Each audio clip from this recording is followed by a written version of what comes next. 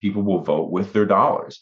And we have direct access to the consumers to figure out, well, how could we improve it? So I'll give you an example. We entered the cracker category late last year, and I think we're on version 3.0, and the digital incubator affords you the luxury of iterating real time. Welcome to the Irresistible Factor, a podcast where I talk to founders and investors and retailers about what it takes to launch successful brands. From developing a compelling proposition and brand identity, to raising capital, to getting distribution, and more. My name is Kristi Bridges, and I'm a marketing expert with tons of experience and a true love for all things health and wellness. Welcome to today's episode of The Irresistible Factor. I'm lucky to have Joe Ens on today. He is the CEO of HighKey, and I'm super excited to talk about this brand because it is one of the first, at least that I've tasted, really great snack brands and cookie brands that have low sugar and actually are delicious. So welcome to the podcast, Joe. I'm really happy to have you. Oh, Kristi, thanks for having us. We always say that in food, it's always about the stuff. So I'm appreciative of your setup because if the stuff tastes like crap, you don't have much of a shot in this business. Exactly. And I think it's awesome what you guys are doing. And I can't wait to hear you tell everyone about it, because I think this has been the goal of so many brands that have come before and done it in ways that have not been as good from that perspective. And that's why they're not around anymore. I'd love to hear you talk about, first of all, the brand and how it came to be, and then how you're doing it. Yeah. So our mission is to drive sugar out of the American diet through snacks. We'll drive over 10 million pounds of sugar out by 2025.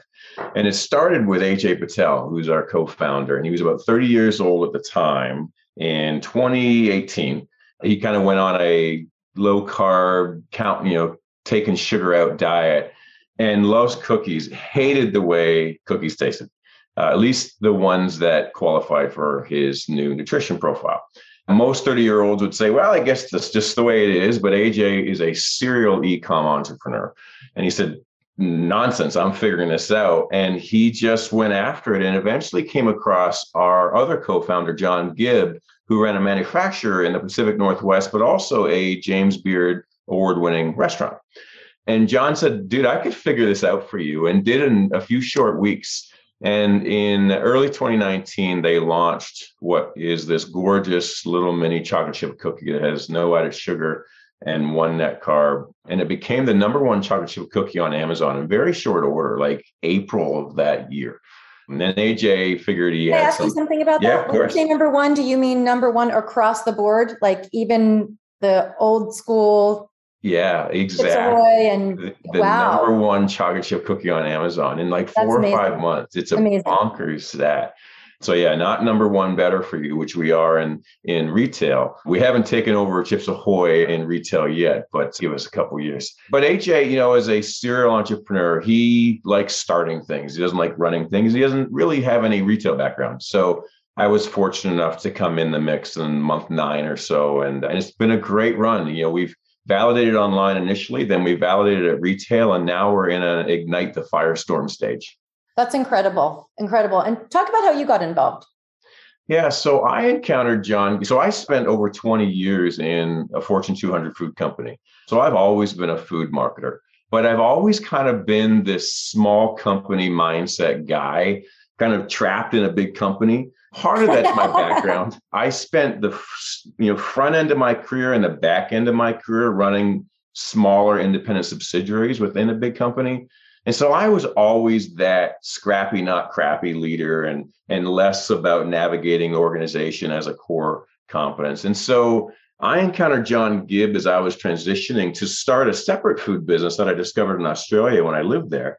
And, he reached out to me and said, hey, are you in the market? I'm like, yeah. It's like, we got to talk about this. And so just good circumstance. And then met AJ and we hit it off. And we have this gorgeous trifecta, the three of us. So I'm kind of the proverbial food guy, retail experience, love building teams and helping individuals be better leaders themselves. AJ's our Elon Musk. He's the spark, right? He likes creating stuff.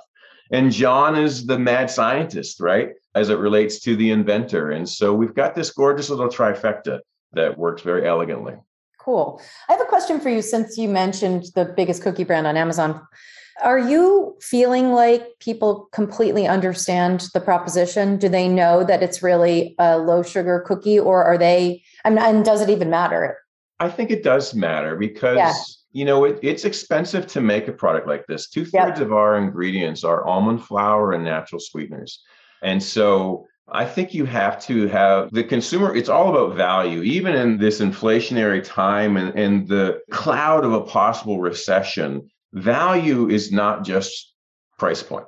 And so in order to kind of come into a proposition, I think you have to value the idea of, look, this is made with almond flour and it has no added sugar. And so, I do think, what's nice though, when we talk to our consumers and we read our reviews, their reaction is, this is as good a cookie as I've ever had.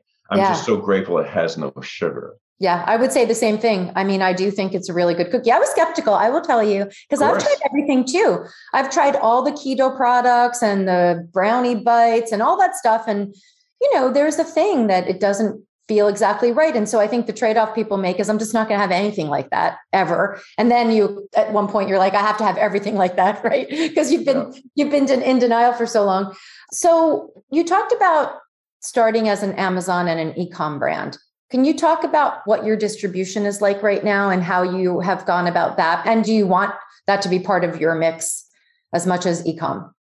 Absolutely. Look, we're already a brick and mortar business. And what I mean by that is, our Amazon business is already sub 20% of our mix. What's interesting about the food business is, while e-com continues to be central to who we are, we're a digitally native brand. We built our community through social and influencer, and all of that work that led to a successful e-com business is what's leading to a successful retail business. The reality is 10% of food is bought on e-com, whether it be through retail.com or Amazon. If your mission is to take sugar out of the American diet, you have to be where people buy food. And that remains predominantly in brick and mortar. So where do you find us? We've had amazing retail partnerships, even in the midst of COVID, when Better For You brand distribution was slashed 10%. Yeah. We were fortunate to penetrate just before that hit 2 or 3 key retailers, one national mass that really got behind us. And, there was a 6-month period of time in the summer of 2020 through the end of that year where this national retailer, their Better For You cookie set grew 41% when the rest of the country grew 1%. And we were 53% of that growth. So we've been able to show that we can drive categories. And so we've just parlayed that, through retail distribution. So you can find us at most major traditional retailers, both key mass retailers. Costco's been a wonderful partner. And of course, now we're also trying to penetrate more discovery channels, whether it be C-store, airports, and the like. Can you talk a little bit about what challenges come with this kind of a brand? Like, what do you feel like right now is your biggest challenge? Well, managing growth when you're growing at this rate, I think, is always a balancing act. Where do you place your limited resources to get the most? There's always an opportunity to grow. So managing growth, I think, holistically, if you peel that back, I think we're no different than everybody else. Retaining good talent right now is particularly challenging, especially in this hybrid remote world. Our head office is in Orlando, and we've got an amazing team, but, making sure that we retain and keep and develop the talent, that's not unique to us, but it's certainly, we're not exempt from it. And what about innovation? Like, where do you guys go from cookies? I know you have some other products that you are making, crackers and stuff. How's that going? Or is cookies your sort of biggest seller? Well, core to our model, cookies, is our legacy platform for sure. We have this internal expression called digital incubation. And so we use our e-com capabilities to test and explore very quickly. And, some people use the expression agile innovation. We will whip something up, get a packaging together and put it on Amazon in weeks, not months. And certainly not years, which is the world I came from.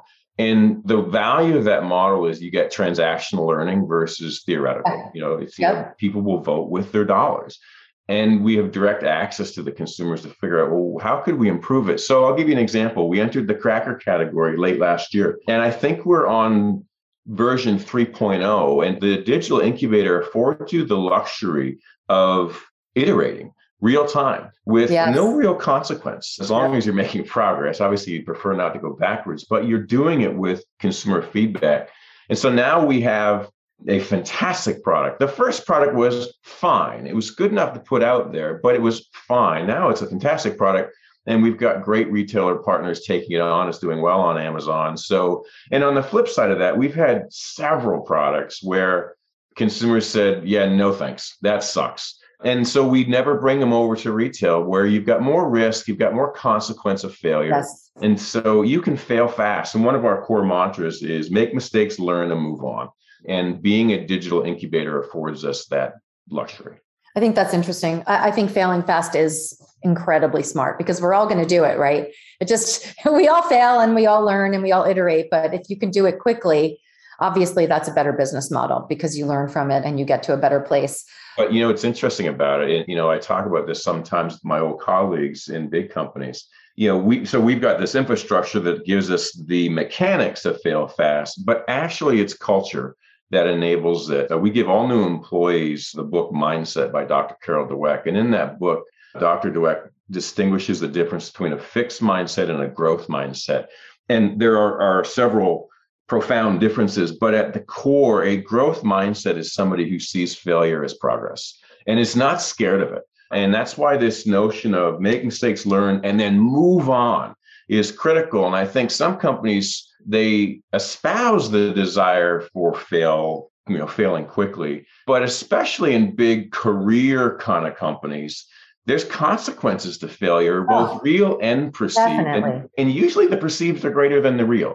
Mm-hmm. And so I think it's possible for bigger companies to take it on, but it's more culture than it is the mechanics of, in our case, the digital incubator.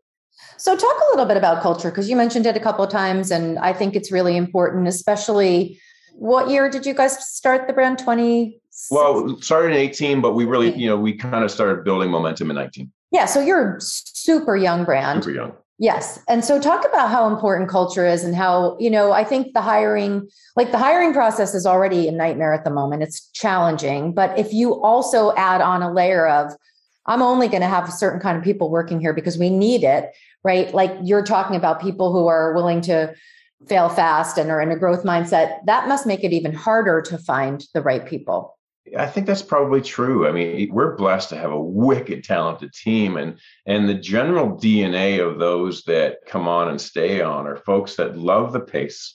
One of our core principles is speed with rigor. It used to be move fast and break things, which is a classic Silicon Valley expression. And then we realized, we're breaking too many things. And so we kind of flipped it to speed with rigor. But for us, culture is everything.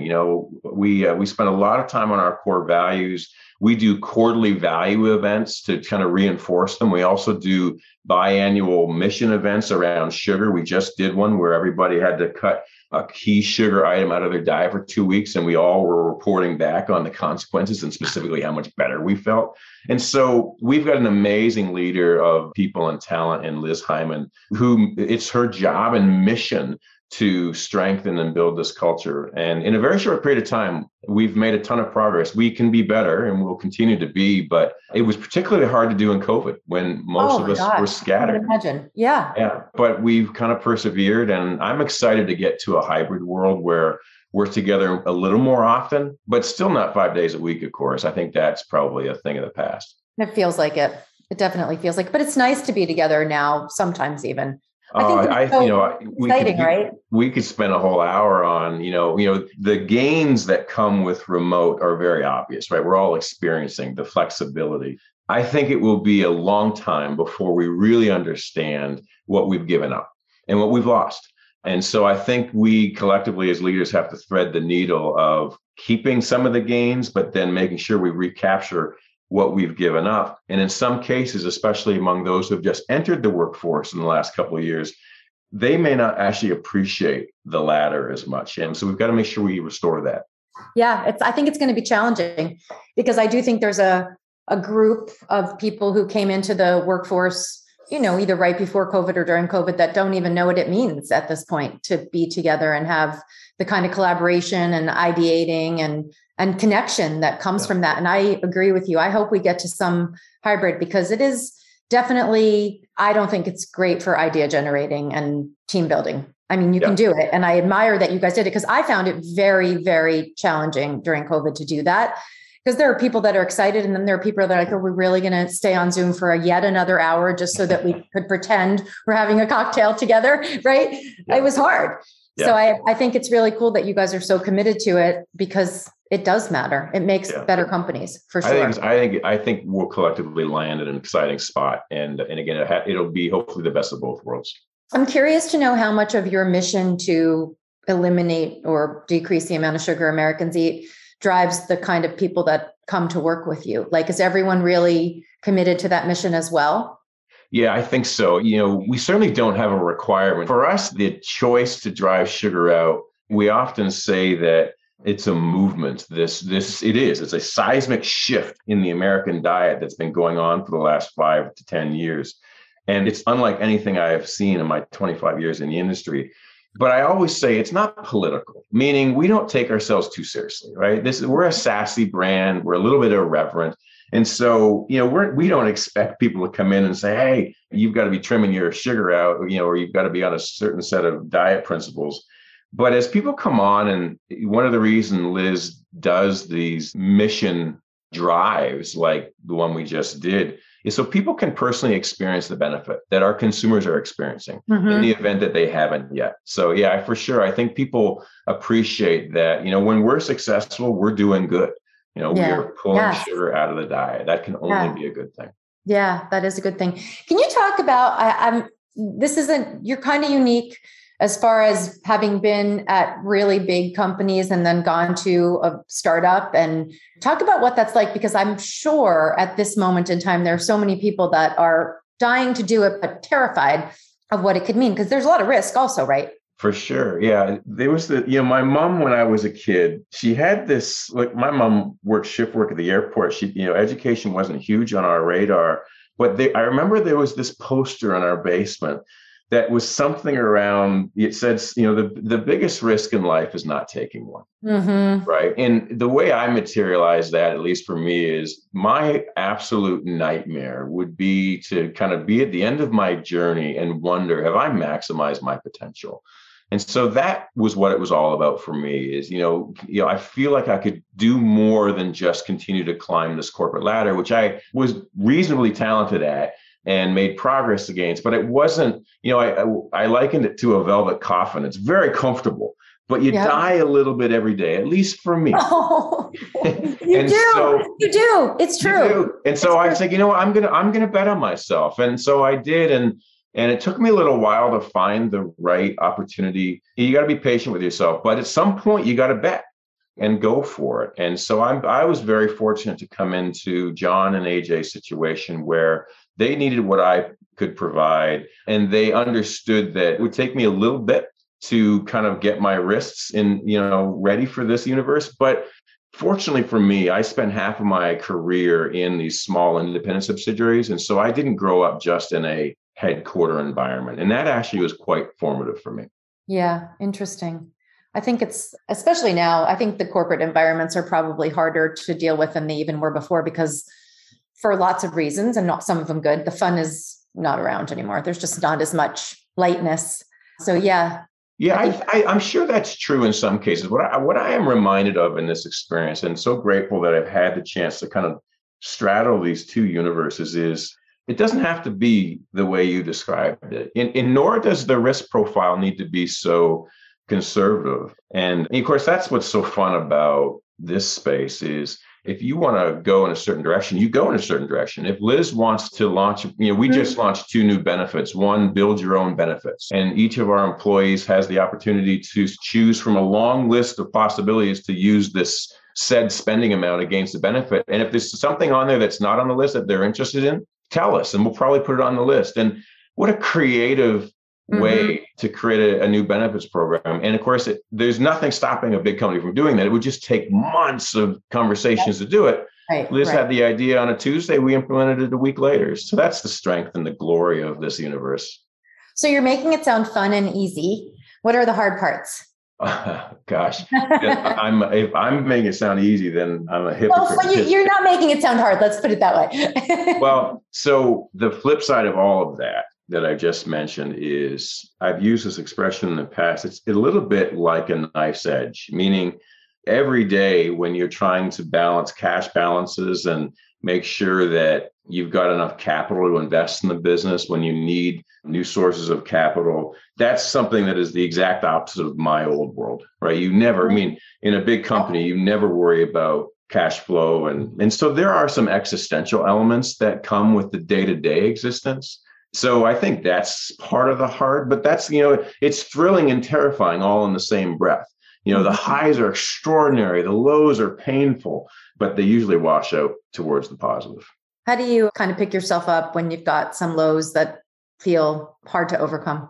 I have a very disciplined routine in the morning, and it serves me throughout my day. I have no technology that enters my kind of universe until after I've had breakfast with my family. It's a rule for me.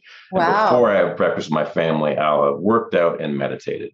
And so I work very hard at getting grounded and kind of getting present for the day. And when things go upside down, that discipline usually serves me to keep it all in perspective. Not always. I get frazzled like everybody, but that discipline serves me well. Every day, huh? What time do you wake up? Well, I work backwards. If my daughter needs to go to school at 7:15, I work backwards 2 hours. So then I get up at 5:15 and I start the routine. So it's always, what's the starting point? And I work backwards. That's incredible. That's discipline for sure. Yes. Well, it's a lot easier that is a lot easier than it sounds. That old adage, right? It takes 2 weeks to form a new habit. Yep. Try something for 2 weeks and see how she feels. I bet you it feels great. That's why we did the sugar challenge for 2 weeks. And we're already hearing some people say, you know what? I actually decided to cut this out of my coffee because I didn't really need it.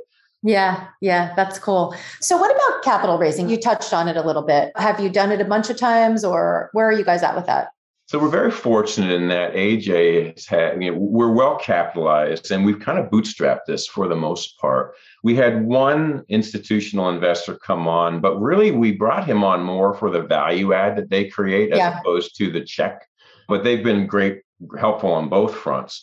But for the most part, it's been, AJ's been a key investor. And then, so have many others, myself included. So we've kind of bootstrapped this over the years. And, it'll be interesting as we get to the next phase of our growth to just, identify what source of capital we need to find the next level.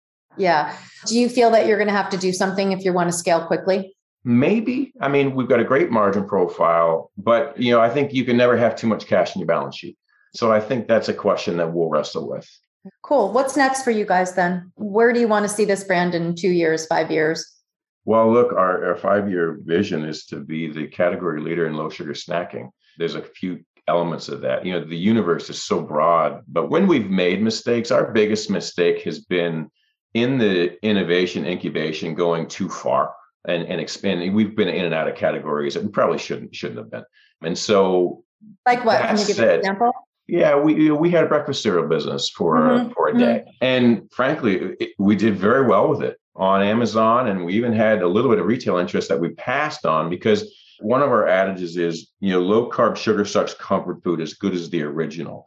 The most important part of that is the back end. If it doesn't taste as good as the original, this brand's not going to be in it. And there are plenty of low carb, low sugar cereals out there that taste like crap. And there are. And they're doing very well. Yeah. And we were as well, but we thought we were compromising on as good as the original. So we got out of that business. So for us to be the category leader in low sugar snacking, we've got a lot more territory to hoe within cookies. We've got some amazing innovations coming up within the category, but there are other spaces we think we can take sugar out. We've got the #1 chocolate cluster online. It's an amazing caramel and nut chocolate cluster with no sugar. And so there's some interesting spaces there that we'll explore. Yeah. Interesting. That's so awesome. Any advice you want to give for people who are making a leap into either something like you did, or just people who are starting these companies? Because, there are a ton of companies that are starting now, right? It's easier, in some ways, easier than ever to start your own brand because of the digital space and because it's kind of common. There are lots of people who are helping with the manufacturing side and stuff like that. There are a lot of checks being written, but it's hard to make it, right? So you can do it, you can start, but how do you make it? So do you have advice for people who are thinking about jumping into the space? Like, what do they need to do? What do they need to stand for? Or do they need to stand for something? Well, I mean, I'll offer a couple of perspectives, and it's worth what people are paying for it, which is nothing. But so first, the thing or the stuff, you have to have something that is meaningfully differentiated or has a value proposition, right? And in food, it better taste good. Mm-hmm. You know, there's an expression I sometimes use: the graveyard at Expo West is littered with really good credentialed stuff that tastes like crap. Yep. So if you're thinking value proposition in food, it better taste good, and don't accept that, well, it's better for you. Nonsense. That's an old idea. Has to taste great. But beyond that, again, you have to be intellectually honest about, do I have something that has meaningful differentiation? If you've got that, then it comes back to place the bet. And I want to be clear, I don't fancy myself an entrepreneur. I think there's a subtle distinction between the person that has the guts to spark something versus the person like me who comes in and helps lead it and grow it. And there's a distinction. It's a wiring distinction. You know, Elon Musk didn't invent electric cars or rocket ships, but he just has that go for it gusto, right? And that's that little edge that entrepreneurs have that I must admit I don't have, but I'm one step behind. I'm willing to kind of take the bet, leave a big, very comfortable gig, and go do this. It's the same zip code, but it's a different gene. And so in either case, my perspective would be, go for it, bet on yourself. And if you're a little uncomfortable, cover the bet. Like, think about, cover the downside and whatever that means for you as an individual. But there is going to come a time where you got to bet on yourself. Mm-hmm. I love it. And I think it's interesting because there is a distinction between being the entrepreneur and being the person who comes in and says, I know what to do with you and I know what to do with your brand. And I think most entrepreneurs need that and sometimes don't know they need it, right? Because entrepreneurs are, they're making stuff all the time. It's not just once, right? And get bored and want to do something else. And I think it's really interesting to think about. And I've talked about this with a lot of actual founders who know that there's a point in time when they can't do everything themselves and they need people who understand the business side or the distribution side or whatever the things are that are really important as you scale. Yeah, it's AJ's biggest strength, ironically, as somebody who's created and scaled a lot of different businesses. His biggest strength is he knows what he doesn't know, has no pride that gets in the way. And because he is let's just do it on a whim's notice, as soon as he realized in this particular instance, holy cow, I've got something here, but it's only going to be successful in retail, which I know nothing about. And I really don't want to build up a team. He hired me way before anybody would have said, you should bring this cat on. That's AJ. And again, he knew what he didn't know. And I think, so I think you're right. There is a moment in time, and I suspect, I can't confirm this, but I wouldn't be surprised if some entrepreneurs wait a little too long. Calling that. Definitely. Because you don't know what you don't know. And a lot of people are embarrassed to say what they don't know because you feel like you should know everything. But I mean, none of us know everything, right? Yeah. And that's why I'm always quick. When someone refers to me as a founder, I grab that quickly. I say, no, don't disrespect what AJ and John are by calling me that. I haven't done that. And that's different. Yeah, cool. That's awesome. Anything else you want to mention before we wrap up? This has been awesome. And I think interesting because you're coming at it from a different perspective. And I love that. And I think even if it's a bunch of founders listening, it's important to know that there's a point in time where you have to take another step. Yeah, we're early days in our journey. We've made more mistakes than we've had successes, but fortunately our successes have been pretty meaningful. So I can't wait to see what the next couple of years hold. Me too. Well, I wish you guys all the best of luck. I think that you have a great brand, really yummy product that solves a real need, which is what you talked about. It's important that it differentiates and also solves a consumer need, which there is plenty of right now. Absolutely. Yeah. No, Thank you so much. Thank you, Kristi. Appreciate the opportunity. Yeah, that's awesome. That was great. Thank you, Joe. That's so much fun to talk about it from a different perspective because I don't often do that. And I think it's really important because I think there is a point in time where you're at the end of your ability to do something because you don't know things. And so Smart decision for AJ, actually. Yeah. I literally this morning when I had my gratitude meditation, there's a moment where you go, well, who are you grateful for? And this morning, the first one that arose was AJ. And that, AJ and I, we are quite different. And so by definition, there's very productive tension there. There has to be. But the gratitude for me there shows up because it gave me the opportunity to partner with him. So yeah, that's so cool. What are you guys doing from a marketing perspective? Most of our efforts are on social, digital, and in-store. Yep. We initially had a partnership with Maximum Effort, which is Ryan Reynolds' agency. Ryan's an investor. And we did that too early. So, it really didn't translate, but that was because, you could only find us on e-com. And so, frankly, point of purchase is where we spend a good deal of our focus. Yeah. Interesting. Well, if there's anything we can do to help, obviously, I would love to work with you guys. I'm very much interested in the same thing you are. I love this whole low sugar thing, and I think it's super, super important. So I don't know if there's anything you guys could want to do or want to do a little strategy workshop. I'd love to do that with you. We've taken a lot of brands to retail, helped a lot of brands get funded. So that's sort of our sweet spot. I appreciate it. No, I'll do you note it for sure. Okay, cool. So when this is done, I'll send it to you and make sure that you get it, and I'll let you know when I'm going to post it. Great. Look forward to it. And I appreciate the opportunity. Yeah. Thank you so much. Have a good weekend. Thanks. You too. Cheers. Bye. Bye. Thank you for listening to The Irresistible Factor. I'm Kristi Bridges, and I can't wait to see you next Wednesday.